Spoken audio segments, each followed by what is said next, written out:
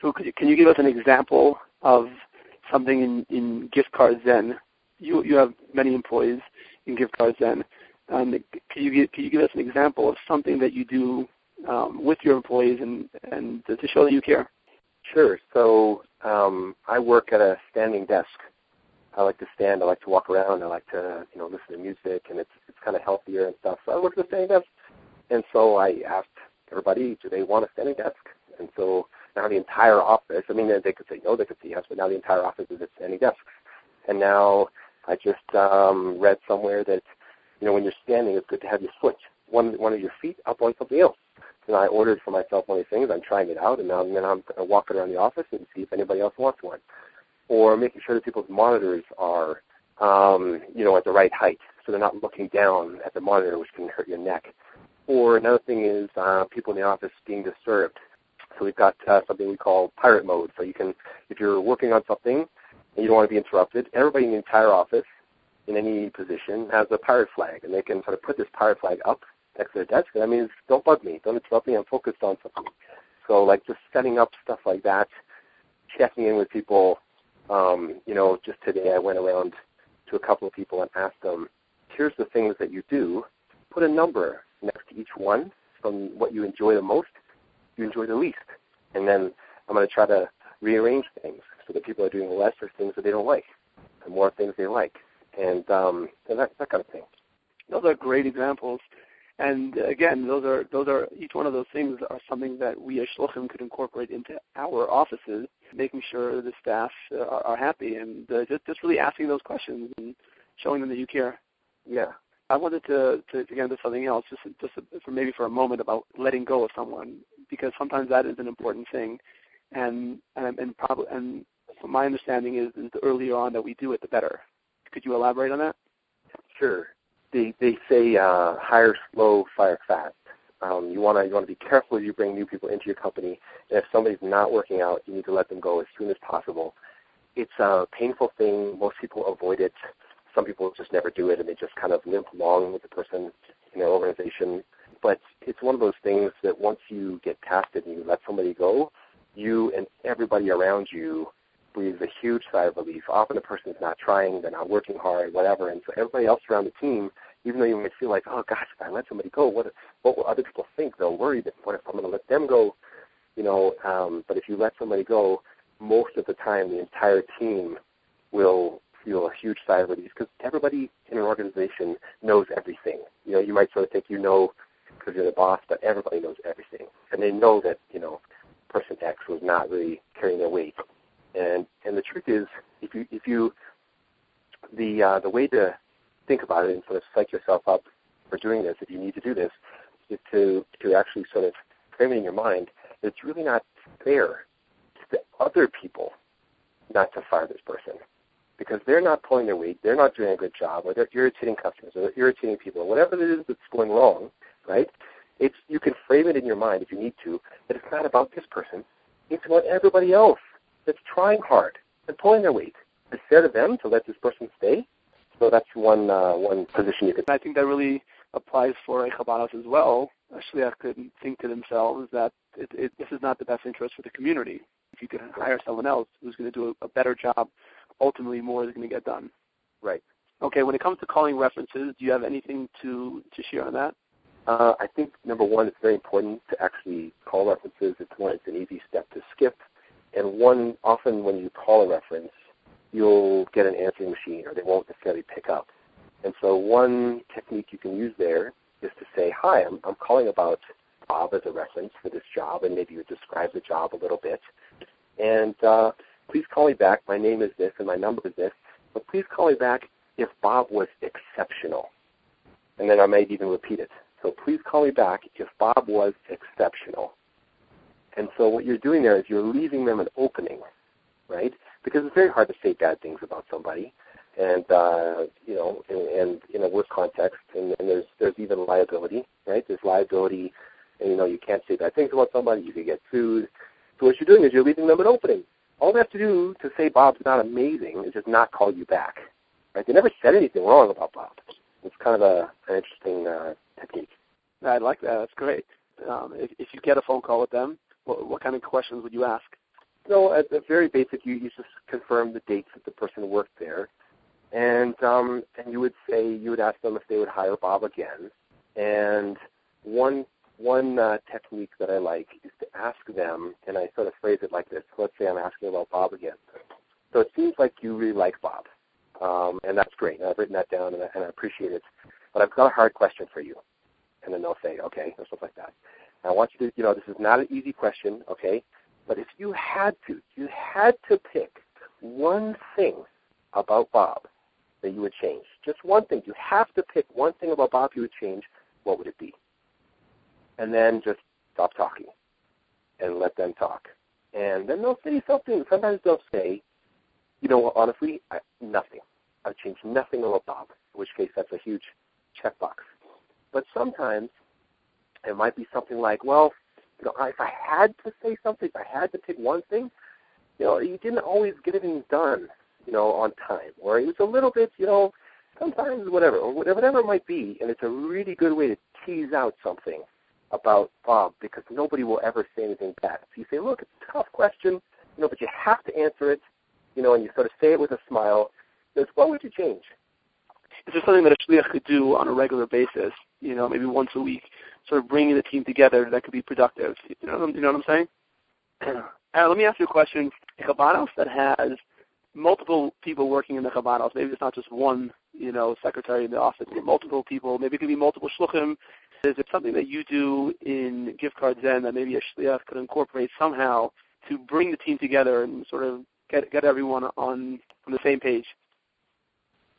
So I think that there's a couple things. One is sort of related to that. One is sort of celebrate your victories. We've got a gong in the office here, and when we roll out some new code or something is great or a customer signs a deal or whatever it's going to be, that person or whatever, we hit the gong, and it's just fun. And the gong's probably a $50 gong on Amazon. So that's one thing. Is come together to celebrate. That's not even formal. We just bang it in the hallway or something. But celebrate your wins. If you have the biggest Sukkot turnout that you ever did because you tried a new mailing, celebrate that somehow, right? Somehow. It doesn't have to be a party.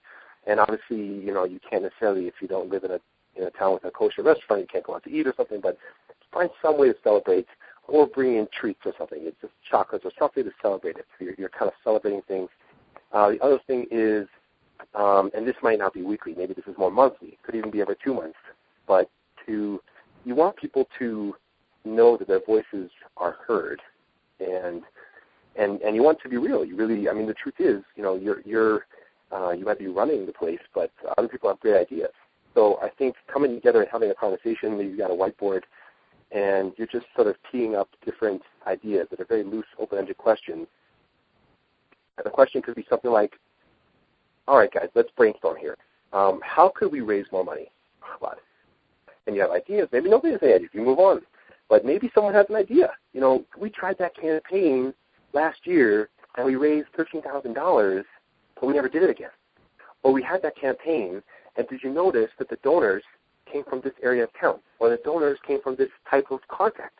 The ones we emailed, right, did better than ones we phoned. Whatever it is, you could ask a question like, how can we run this place better? And just listen. Someone might say, oh, well, people come in and they keep interrupting me, and I'm not able to get my work done. I would love some headphones. I'd love whatever. So, people could talk about who does what. I answer all the emails, but honestly, Joanna's a much better typist. Joanna, do you want to take that on? I'll be happy to take on your phone calls or whatever it is. But just opening up the question, you don't have to implement things. But then, number one, people get to say what they think, and they know that they're heard. And you get great ideas, and people feel like part of a team. Aaron, I have a really important question, and that is when someone is working in your Chabad house and they're not doing the job the way you were hoping for them to do it, and perhaps they're not pulling their weight, and you want to have a discussion with them, and you don't want to let them go. It's not at that point where you're ready to let them go, but you want to keep a good communication with them, a good feeling between you and them. How do you bring it up in a proper way? You have any ideas for that? Sure. One is that you want to have kind of a position of servant leadership. So you want to come at things from a position of you're helping them do the job, right? And if they can't do the job, so you want to eliminate from it any reason that they can't do the job. For example, that person, the door is always opening and people are always asking them questions while they're trying to get the database set up for the mailing, and that's why it's not working. So you want to give them an opportunity to say, well, actually, here's this problem. So, okay, you can solve that problem. You want to first make sure you've solved all the problems that are holding them back, right? Building systems, do you not have the right software? You want to be in a position of, I'm here to help you do your job, right? And if you've already gone past that, right, then I would just have a frank, you can have a frank conversation. You could say, look, honestly, I feel like it's not really working.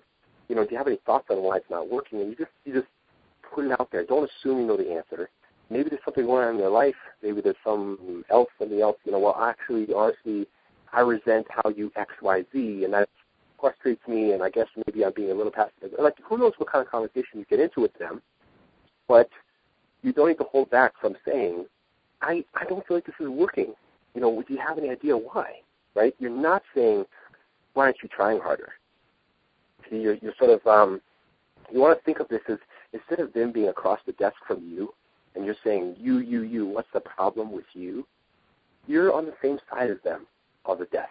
You're both sitting at the desk, and the problem is in front of you both, right? You're sitting next to them, the problem is in front of you on the desk, and you're looking at the problem with them in front of you both. You're a team. Trying to figure out, why is this thing working? How would you suggest a shliach do pay increases to show the employee that you value them, but not going through the roof? I think it's important when somebody first starts, a new job to have some increase that comes as a surprise and soon. So let's say that somebody started and they're being paid $10 an hour. So after 3 weeks, they've got the job. You're sure they've got the job. They're not still on probation in your mind. And you say, look, you know what? You're doing an awesome job. Just to let you know, as of your last paycheck, right, retroactively, we're going to move you to $10.25. It's not a huge raise. It's not going to, hurt you tremendously, but that will mean the world to that person. And I think that in general, frequent small raises are amazing for people's morale and knowing they're appreciated, even if they're small. Aaron, what do you think about performance reviews? I think performance reviews where, somebody talks to an employee once a year and tells them how they're doing are really the wrong approach. Someone should always know how they're doing. There should never be a disconnect. And then once a year, there's a big shock of how they're doing and an analysis and a conversation. If somebody's not doing things right, you should talk about it right away. If they're doing things great, you should tell them right away. You should always be, they should always know exactly how they're doing. Aaron, are there any last words of wisdom that you would like to share with shluchim? I think it's that the number one thing is to create a place where people love to work, where they're happy to work. They can bring all of their energy and their heart to work, and everything else falls into place based around that. That's the number one focus that I would say. And then hiring is easy, retention is easy, people telling their friends about jobs is easy, recruiting is easy, because you just truly make it a great place to work, and it takes care of almost everything else. Thank you, Aaron, for sharing with shluchim your approach to hiring and treating our employees. We really appreciate your time. Thank you so much for having me, and I hope that all the shluchim that hear this have great hatzlacha with their shlichus.